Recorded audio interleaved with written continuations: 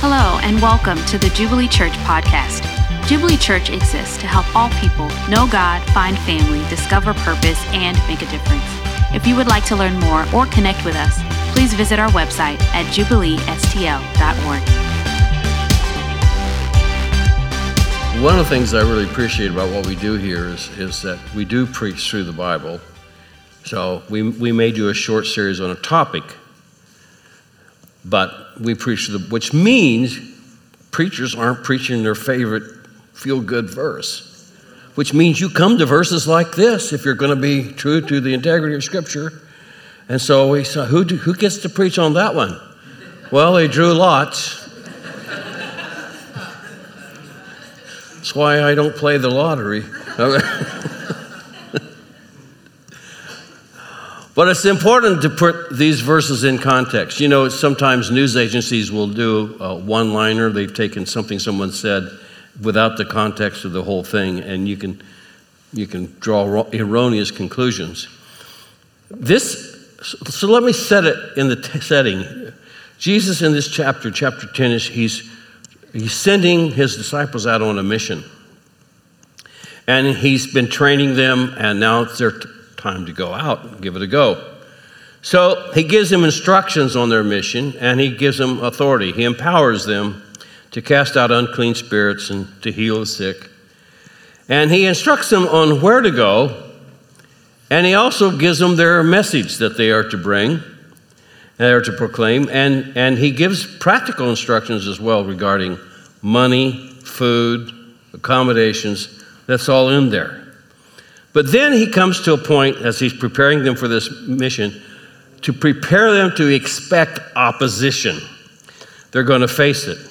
And so in verse 16, he says, I'm sending you out as sheep in the midst of wolves.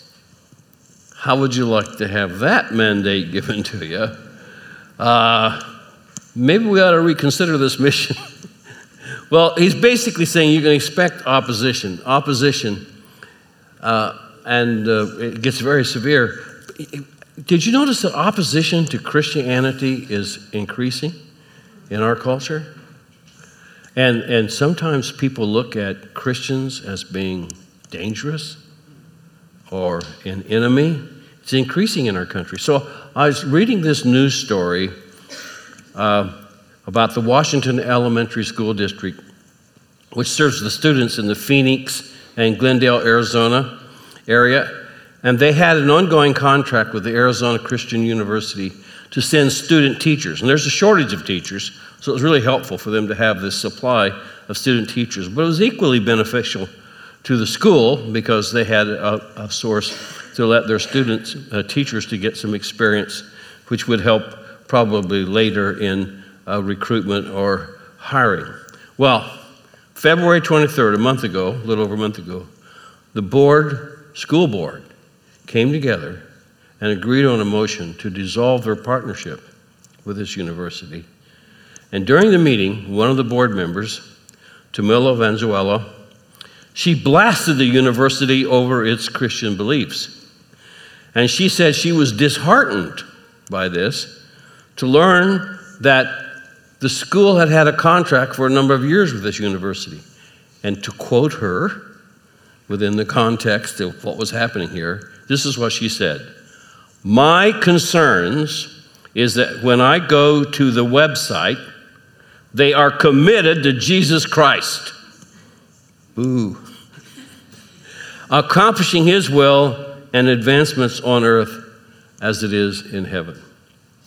And so the board voted to terminate. I've noticed, since I've been around for a while, I could say I knew Moses personally, but that would not be true. That there has been an ever-increasing opposition to Jesus and to Christianity. And so, look, it's been that way for a long time, really. So before sending them out, Jesus makes another shocking statement. In verse 21, he says, brother will deliver brother to death and father his child, and the children will rise against parents and have them put to death. That's pretty drastic. But it happens oftentimes in shame cultures anyway, into this very day.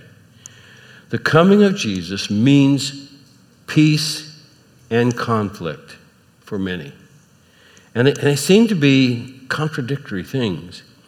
But in this passage today, Jesus makes this really startling statement where he says, don't think that I've come to bring peace on the earth. I've not come to bring peace, but a sword. And it seems to be in conflict because at his birth, remember the announcement? Glory to God in the highest, and on earth, peace and goodwill among those to whom he is pleased. And then Jesus is talking about people that are going through tribulation, difficulties. He said these words in John 16:32. He said, I've said these things to you that in me you may have peace. In the world you have tribulation, but take heart because I've overcome the world. It's both. It's the lack of peace can be so painful, especially when it's those closest to us in human relationships. It's be very painful. And so when you read the scripture, I've come to set a man against his father and daughter, and against her mother, and a daughter-in-law against her mother-in-law, and a person's enemies will be those of their own household. Please understand, Jesus' purpose in making this statement is not division in family or in society, but rather Jesus has come to redeem us, to create a spiritual family where his pure love is found in the midst of it. He didn't come for the purpose of creating this division, but his coming does seem to create it anyway.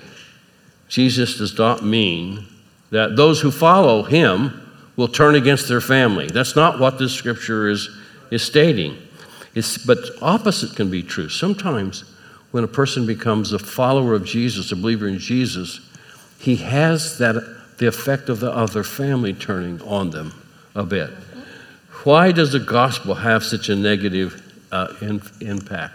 I think it has to do with priority of who we love. Whoever loves father and mother more than me is not worthy of me. It's that.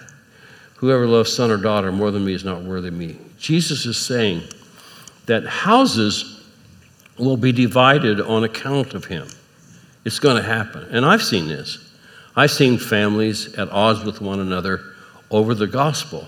And likely you have too. And in this room, there would be a number of you who have experienced that personally in your own life. But listen, Jesus experienced it as well. This is interesting to me because, I used to have a few flaws before I arrived to the point of perfection. Oh, no, my wife's back there. I'm sorry. You need to retract that statement. But Jesus didn't have those. He was perfect in every way. But listen to this. In Mark 3:20, Jesus then he went home, and the crowd gathered so that they could not even eat. He was disrupting lunch plans, I guess. And when his family heard it, they went out to seize him, for they were saying, he's out of his mind. This is Jesus' family. He is out of his mind. It's like we need intervention here. Jesus' family thought to seize him. They thought he had gone crazy. And in fact, John 7:5 says, not even his brothers believed in him. This is pretty shocking stuff. So when Jesus speaks about families being at odds because of him, he's not speaking hypothetically. He's speaking experientially. He knew what these words would mean. I read where a Canadian university student who was a Jew and he became a Christian, and his parents not only disinherited him, they actually held a funeral for him to symbolize that he's dead to them, disowning him. And then I read about a psychiatrist who was, as a high school student, became a Christian and became a well-trained psychiatrist. In fact, he was so successful that he was offered a pretty lucrative and prestigious practice. But he decided to devote his life instead to training Christian ministers and missionaries. And as a result, his wealthy father totally disinherited him. Now, these might seem like extreme cases, not the ordinary thing. But But it does happen. This kind of thing does happen. Maybe not as extreme, but for you, just as painful, where families can be divided somehow because of your love for Jesus.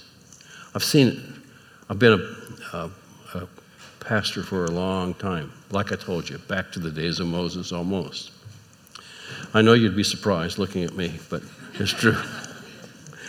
But I have seen throughout these years, I've watched one member of the household become a believer. And what happens in the family. It's not that the person who became a believer somehow rejects the family. The family begins to reject them. Or some member of the family becomes a believer and decides they want to give their all to Jesus and maybe even become a Christian leader. That can cause a lot of disruption when dad and mom had other plans for you. Or whenever, say, a wife and mother comes to Jesus and she brings the little kids to church, but dad has nothing to do with it. It's not him. He can either be indifferent or actually in opposition. And then oftentimes when those kids become teenagers, they bail out too. The pain of that. But I've seen that kind of thing happen repeatedly, where you don't want it this way. It didn't come from you, but your enemies are those in your own household. And it's painful because everyone wants the approval and acceptance of their family members. We want to look to our moms and dads. And some people, you can grow old and still be looking for that approval. And it doesn't come. And it's so extraordinarily painful. And Jesus is preparing us for that. Do you think I've come to bring peace on earth? I've not come to bring peace, but a sword. I read a story in the Decision magazine. It's a 2019 article, February 1. Afsham Zephat. He says, I want to read his story for you because I think it really applies here. He says, I was born in Houston and I grew up as in a devout Muslim home. And my dad was very involved in the Iranian Muslim community. And growing up, I was taught the 5 pillars of Islam and told that if I did them to the best of my ability, that maybe I would get into heaven. I spoke Farsi and not English. So God, in his incredible plan, he provided a Christian lady who tutored me and taught me English. When I was in the 2nd grade, she said, Afsam, I want to give you the most important book that you will ever read in life. And she handed him a New Testament and asked him to hold it until he was older. But he said every day I would read it under the covers in my bed with a flashlight because I didn't want my parents to see what I was doing. And meanwhile, when he got to high school, a Christian student sat across the table from him at lunch and told him about Jesus. And he said, I debated him every day. And then at night, I'd go home and read more stories about Jesus. One day, I got to the book of Romans, and the 3rd chapter completely changed my life. I read about a righteousness that comes apart from anything that I do for God. The righteousness comes as a free gift and can be received by faith. And I was struck by Romans 3:22, which says that this righteousness comes to all who believe. I thought I was born a Muslim and I'd always be a Muslim, but this verse said that this righteousness was for anyone who believes. And a couple weeks later, a guy invited me to a Christian meeting, and I heard the gospel proclaimed, and I came to faith in Jesus Christ. And I decided to hide my newfound faith. So I would sneak out to church, and I would intercept the mail from the church that I was attending, and I'd keep my Bible hidden. But he said, one day my dad found it. He'd seen my Bible. He'd also seen evidences in my life. And he sat me down and he said, what's going on? There's something different about you. And I said, Dad, I've become a Christian. And Afsam said, Afsam, if you're going to be a Christian, you will no longer be my son. He said, everything in my flesh wanted to say, forget it. I'll be a Muslim. I didn't want to lose that relationship with my dad. So even I surprised myself when I said, Dad, if I have to choose between you and Jesus, I'm going to choose Jesus. And if I have to choose between my earthly father and my heavenly father, then I choose my heavenly father. He said, my dad disowned me on the spot. Now this is a shame culture, and this very radical responses in the shame cultures. But we've all had that experience at times. There are people in this room that you've had your own family members. It's felt like that. It's felt like a death experience. It's felt like you've been disowned. It's felt like a funeral because you were no longer really alive to them. They lost their pride in you. If following Jesus means losing the peace of your home or family, or losing your home or family self, here's a question for you. Would you still follow him? Actually, it's impossible for you to answer that today, because it has to happen for you to see what's really in your heart. Because we all can think, oh yeah. But it has to, I understand that. But it's a serious question. Would you follow him if it cost you everything and everyone? So, verse 37 says, whoever loves father and mother more than me is not worthy of me. And whoever loves son or daughter more than me is not worthy of me. And what Jesus is talking about here is the ordering of our affections, not the dismissal of affection, but the ordering of our affections. An earthly love exalted over a love for Jesus becomes an idol. Do you love anything else more than Jesus? You know what? And it could be hobbies, or it could be a career, or it could be family. Listen, be clear about this. Jesus is not demanding exclusivity. He is demanding priority. First, he refuses just to be an addition to your life. Sometimes a weak, anemic gospel is preached. Come to Jesus and he'll be your Savior, which basically means I'm not going to hell, and when I die, I go to heaven. That's a weak, it's not really even the gospel. The gospel is a transference of life. It is a total commitment to the lordship of Jesus. It means letting go of everything. It's an exchange. I remember a banker, I actually felt God spoke to me that he wanted him to become a follower of Jesus and for me to devote part of my life to this man. And the guy had a great life, actually. He was the CEO of a bank. He had a nice wife, a kid. And he had less problems than everybody in my church. And I couldn't find an entryway. But, he liked to fish, and I'd take him fishing. And one day we were out in the boat fishing and out in the middle of the lake. It's a great place to witness to people because they can't walk home. And he said to me, finally it happened. He saw something. He said, John, what do you have to do to become a Christian? And I told him, it's an exchange of life. You give your life in total, without reservation, to Jesus, and he will give his life to you. I said, that means your hopes, your dreams, your plans, everything submitted to him. Your resources, all. He got, whoa, that's a pretty big deal. I don't know how to think about that. It just so happened we had a date to go fishing the next week, and out in the middle of the lake again where he can't walk home. And he said, I've made a decision. I said, what is it? He says, I want to become a Christian. Now, how do I do that? It's almost like he expected me to produce a contract, sign here. And he became a follower of Jesus. What is interesting about that story is, later on he told me, his wife was a lot younger than him. He said, John, I haven't told you, but I was married before, and I have 3 grown daughters, and they have nothing to do with me. They haven't spoken to me in a long time. He says, the other night, my oldest daughter called me and said, Dad, I've become a Christian. I want to have a relationship with you.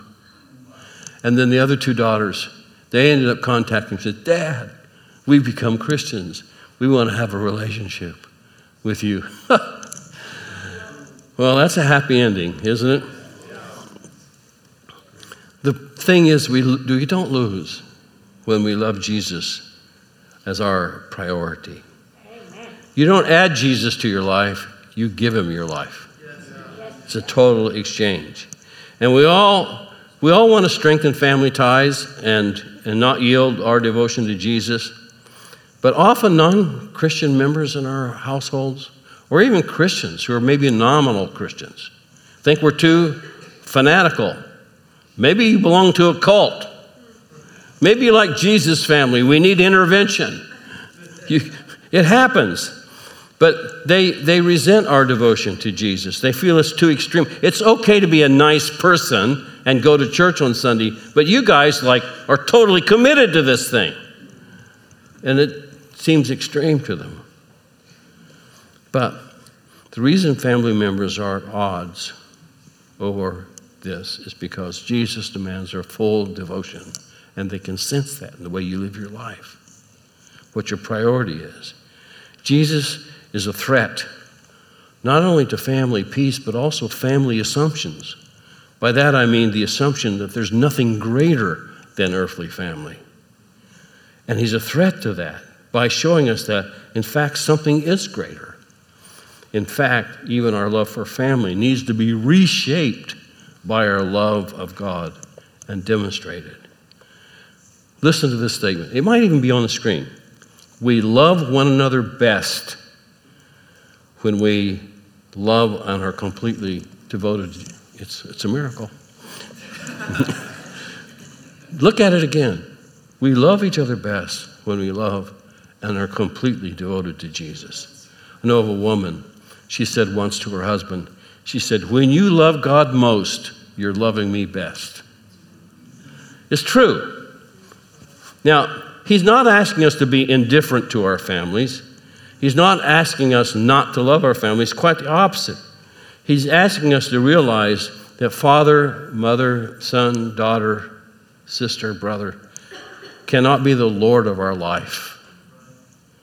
That if we attempt to make them so, we will not love them as we ought to love them.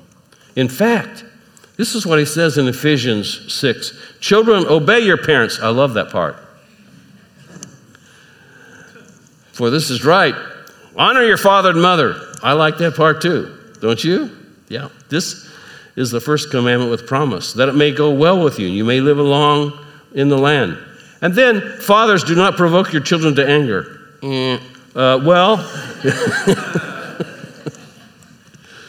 But bring them up in the discipline and instruction of the Lord. And then in 1 Timothy 5:8, he says, but if anyone does not provide for his relatives, and especially for members of his own household, he has denied the faith. This is strong words. And is worse than an unbeliever. So the call of Jesus is not a call to somehow abandon our families. It's actually a call to love them with a love that refuses to lift them above the love of God or the mission to which he's called. And it is this that brings the conflict that Jesus is addressing. It is a reality that is misconstrued by family members that have not come to Jesus. It's unsettling to them. And even if you don't have a severe reaction to some of the illustrations that I've talked about, you can feel the tension sometimes because of your devotion to God and the mission he's called you to be a part of. It occupies your life. They think you're out of balance here. And you can feel the tension sometimes. But what we lose for Christ cannot be compared to what we gain in Christ. It's difficult. These verses are difficult. But finally, there's hope here. Verse 38 and 39, whoever does not take up his cross and follow me is not worthy of me. Whoever finds his life will lose it, and whoever loses his life for my sake will find it. So, to follow Jesus, he says, take up the cross. You see, the cross is an interesting thing because when you pick up the cross, it's a one-way street to death. That's where you're going. Those that picked up the cross in the days of the crucifixion are marching to their death. And so what Jesus is calling us to is the death of our own self-interest, really, because it's the only way to come to life. It's a paradox. And when you take up the cross and march this death of self-interest, here's what happens. It's amazing. Here's the paradox. It's happened. is you find life. You know, the seed that falls to the ground and dies brings life. It's really life. But if you try to cling to life on your own terms and by your own designs, you ultimately lose it. You've heard the phrase, maybe you've done it. You've thought, I need to find myself. I need some time. I need to go off and find myself. It ain't going to work, folks. You're never going to find yourself. You don't find it on your own terms and designs. Ultimately, you end up losing it. But you find life, you find your life in Jesus.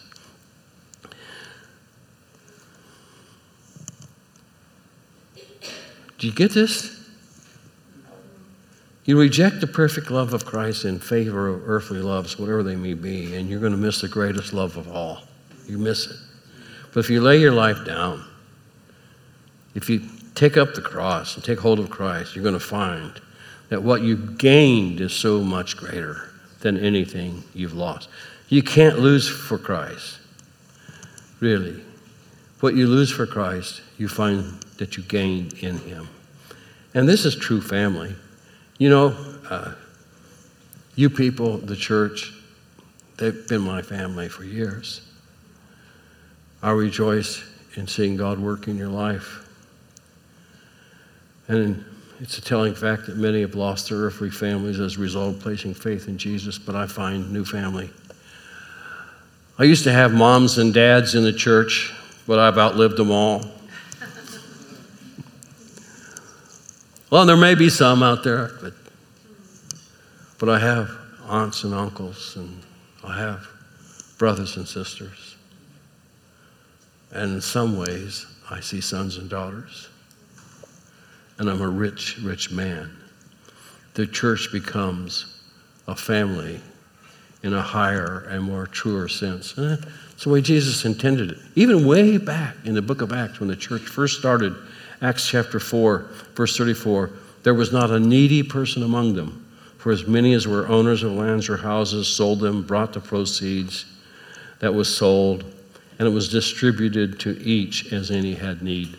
And if I had thought well in advance, there could have been loads of illustrations of having someone come up and share the story about when you had great need, when you were sick, you were visited, food was brought in, someone looked after the kids, and the whole sense of family that pervades in this church.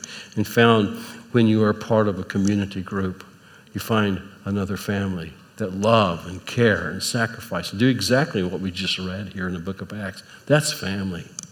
That's wonderful. And it helps us to understand that Jesus is saying, those that do the will of God, that's my family. For instance, another intervention story in Mark 3:31. And his mother and his brothers came, and standing outside, they sent to him and called him. A crowd was sitting around, and they said to him, your mother and brothers are outside seeking you. And he answered them, who are my mother and my brothers? And looking about at those who sat around, he said, here are my mother and brothers. For whoever does the will of God, he's my brother and sister and mother. We know Jesus didn't reject his family. At his death, he put one of his disciples in charge of looking after mom. But it's a valuable thing. It's a shocking thing to say. He redefines family as those who do the will of God. In other words, the people of God are a family. This is marvelous, really. How many times I've leaned on and drawn from the family, those that have gathered around, helped, loved us, and met needs. I've been surprised at times at the sacrifice of this family. So it's true that whatever you lose in Christ cannot be compared to what we gain in Christ, even if you lose in your family. So here's a question for you. How about you? How are your affections ordered? It's a tough one. Do you value earthly relationships more than Jesus? It's almost an impossible question to answer until you're confronted with it, isn't it? Do I love Jesus more than I love my wife? It doesn't mean not loving her, it means a different. It means a priority. How have you ordered your affections? Will you choose to follow him when others may not? Okay. The band can come up, and that's when you know the sermon's coming to an end. Never believe when a guy says one more point or in conclusion. Never means that. But when he says the band can come up, that's it. But I want to lose you here. I want you to hear this last statement. I want to love my wife best. Baby, I want to love you best. I want to love my daughters best. I want to love my mom, who miraculously is still alive and kicking at over 100. And I want to love my brothers and sisters best. I want to love you, my Jubilee Church family, the best. And I think all of us want to love as best as we can. But we do that only when we choose to refuse self-interest, that is, take up the cross, and make our devotion and love for Jesus our priority. Listen, we love each other best when we love God most.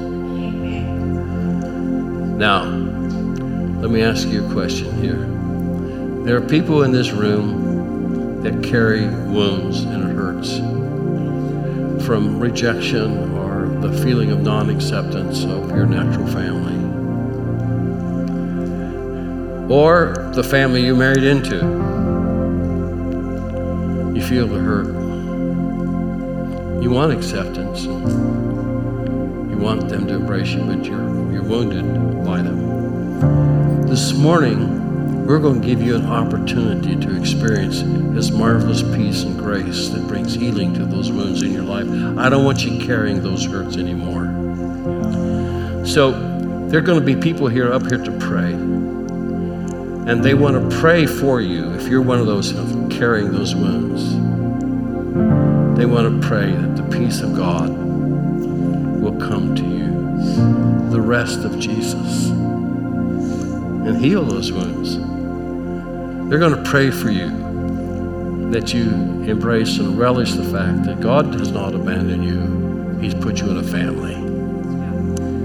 Embrace the family He's put you in. And then there's some of you, you know already that you've allowed career, hobbies, or family to somehow be your top priority. Whoa. What you need to do is say, I realize that's where I'm at. God spoke to me today, and I want to make Him the priority. And receive prayer for that. Prayer. Someone standing with you, praying, yes, Jesus, we want to claim you, totally devoted to you, and make you the priority in our life. So when the invitation is given, Jesus wants to touch you. God is in the house. Thank you, Lord, for your great love for us, your understanding. It wasn't theoretical with you, it was real with you. You know what we go through. You've experienced that in your own natural family. I pray, Lord, your grace, your peace will come and flood the hearts of those who've been wounded and hurt, that your Holy Spirit will come and bring conviction with redemption for those who've not made you the priority in their life today. Today is a transforming day. In Jesus' name, amen.